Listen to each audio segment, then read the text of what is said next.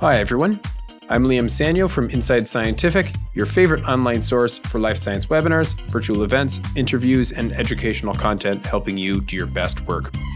This episode of Expert Answers features Dr. Sam Sternberg, Assistant Professor in the Department of Biochemistry and Molecular Biophysics at Columbia University, who recently joined us for a webinar where he presents a new CRISPR-Cas9 system using programmable RNA-guided transposase and highlights its implications for kilobase scale genome engineering in cell and gene therapies. Let's jump right in.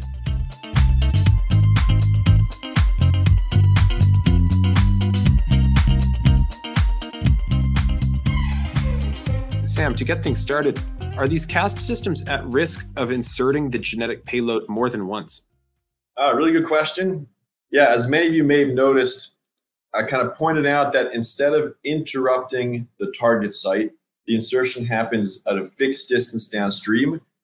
And so there is a risk that if you have prolonged expression of all the components, what's to stop the system from inserting the same payload over and over? It turns out, as something we've published, it happens extremely infrequently because of something known as target site immunity. The details don't matter, but in short, we don't think that's going to be a common outcome, but we're looking very carefully at it. And then as with Cas9 based editing approaches, I think the classic use will eventually be transient delivery by either mRNA or purified protein so that you get a very short-term expression, long enough to get your editing product, but not so long that you start hitting off-target sites or very rare tandem insertions. Awesome. Great answer. I think you mentioned efficiency a little bit towards the end, but is the technology so efficient that the primary editing outcome is homozygous integration? Yeah, good question. So in truth, we haven't really looked at that in great detail yet, but I think it's almost certain that at 1%, we're going to have very few cells that are homozygous. So right now, the way we quantified our data was just the percent of sequenced alleles that contain the insertion. So those are averaging across the multiple alleles in the cell and all the alleles in the population. We're now doing things like isolating clones to kind of quantify that on a clonal basis. But, I think rather than looking too deeply at that, we're really focusing our attention on getting the bulk efficiencies into the double digits, as high to the double digits as we can get. And then I think we can start being more methodical about quantifying heterozygous, homozygous knock-ins, et cetera. Excellent. Nice question here. Do you think there are any opportunities for multiplexing? So, for example, the simultaneous insertion of GFP, RFP, and BFP at specific genomic loci without cross-insertion? Oh, I love that question. Absolutely. So we had a Nature Biotech paper a couple of years ago in bacteria, but just spelling out many of the fundamental capabilities agnostic to the cell type. And we showed that you can do multiplex insertions very efficiently. The beauty of these systems is, again, they're RNA guided. And it's very easy with the particular type of Cas system we're using to generate multiple guides in the same transcription unit. I think with Cas9, sometimes that's challenging. And so you get these clunky tandem U6 promoter-driven sgRNAs. We can kind of nest a bunch of guides all in a single U6-driven transcriptional unit. It spontaneously gets bound by multiple different CRISPR complexes. And then, yes, we've shown that you can do multiplex insertion. And we have furthermore shown that different Cas systems are orthogonal for their payloads. I've actually written some grants with some cool and fun experiment ideas, like combining two casts. One will put insertion A at site X, and another will put insertion B at site Y, where you'd have complete control over multiple payloads going in kind of user-defined sites. So I think from kind of a synbio and cell engineering perspective, in the future, once we get all these efficiencies higher, there's going to be a lot of fun things we can do to kind of really decorate the genome with diverse payloads. And by the way, there's nothing to stop you from using a Cas to make an insertion here, using a base editor to simultaneously make a base pair modification there. And so we're thinking a lot about the ways to kind of harness all these different editing strategies in parallel. Yeah, super cool. Really exciting stuff. Bit of a personal question here, but when you started your lab, did you specifically seek to study the Cas macromolecules associated with mobile genetic elements, or did the genome search data lead you to them? Yeah, really nice question. We are now doing a lot more of our own bioinformatic mining I mean, the challenge with bioinformatics is you can't really deal with the scale of data and just say, let's look for cool stuff. You usually have to have a specific type of query you're following up on. And I think what's challenging is that the reason cache systems were invisible for so long is because if you look at the 15 years of CRISPR discovery, it was almost universally looking for a CRISPR array blanked by a CRISPR-associated gene, and always looking for things that are within a few kilobase pairs of each other. These cache systems have the CRISPR and the CRISPR genes thousands of base pairs away from the transposase genes. And so a neighborhood analysis would never have seen those because they're not as tightly clustered in 1D space. And so now we're trying to think, how can we go outside the box to find things that don't conform to the kind of paradigms or expectations we have today? In the case of casts, we very much followed others' work that had first uncovered these oddities looking at genomes. And then we did our own bioinformatics and kind of dug deeper and designed the experiments. But now we're really trying to take a much more agnostic, all-encompassing genomics approach, because I hope I convinced you that transposases are so pervasive and they work in so many different ways that there's no doubt we're not going to find transposases that don't fit in any of the buckets I already showed you.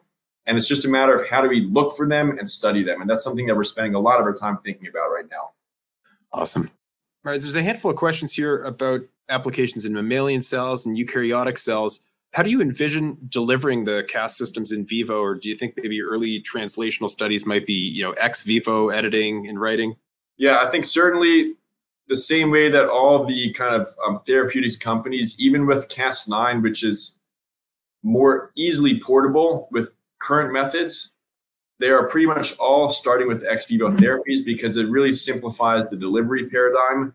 And as you'll hear at any CRISPR conference, delivery is the first, second, and third major obstacle to therapeutic use in patients. So ex vivo mitigates a little bit of that challenge, although it's still not easy. You still have to be very worried about cytotoxicity of your delivery reagent. But certainly that's where we're going to start.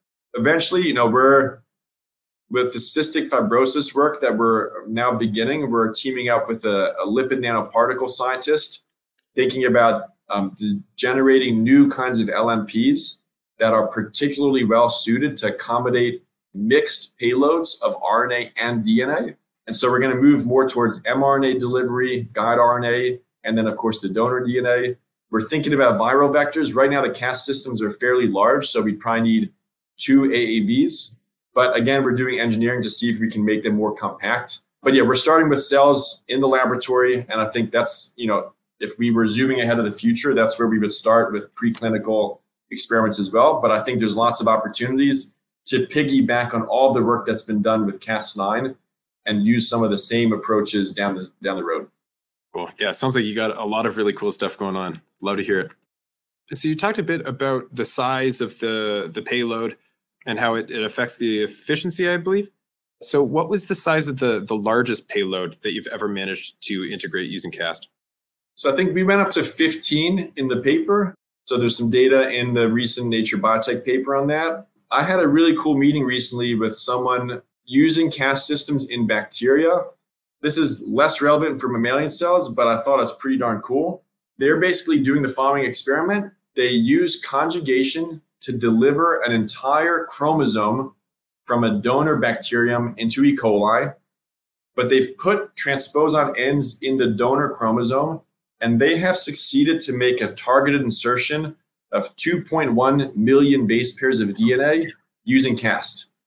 So that just gives you a sense that, all Cas cares about are the two ends coming together, and the rest of the payload is just up here. It doesn't care. The transposase doesn't care. So I don't think there's probably a physical limit. The limit is defined by getting the DNA into the cell. So in bacteria, you can deliver megabases of DNA through conjugation. That's going to be harder in human cells because I've never heard of someone delivering 1 million base pairs with a virus or plasmid lipofection. But I think the machinery should not have any upper limits on what it can tolerate, provided that the two ends are present and can be synapsed together. That's super cool. How do you see CRISPR-Cas9 based editing methods advancing in the future alongside other approaches like prime editing or cast editing? Yeah, I think if you look at just the phenomenal pace of development in the clinical trial space and in the kind of private industry space, I think it's pretty staggering that in 10 years, we went from 2013, the first published examples of using Cas9 in human cells in the lab, to now dozens of clinical trials where we're dosing patients in vivo or ex vivo with Cas9. And there's been hundreds of improvements to the technology, higher accuracy, higher efficiency, chemically modified guides that have a longer lifetime in vivo. So I think it's just phenomenal. And it's real. I don't know if you could have imagined the pace being that quick in 2013. So it's hard to make predictions, but I think, I do think we're going to see fewer uses of Cas9 nuclease in the future. And we're going to see more and more reliance on controlled strategies like base editing and prime editing. And of course, we would hope that cast editing makes its way into the picture as well, because for large gene insertions, we see them as being safer than random viral vector integration. So we're going to keep working hard and try to make that a reality.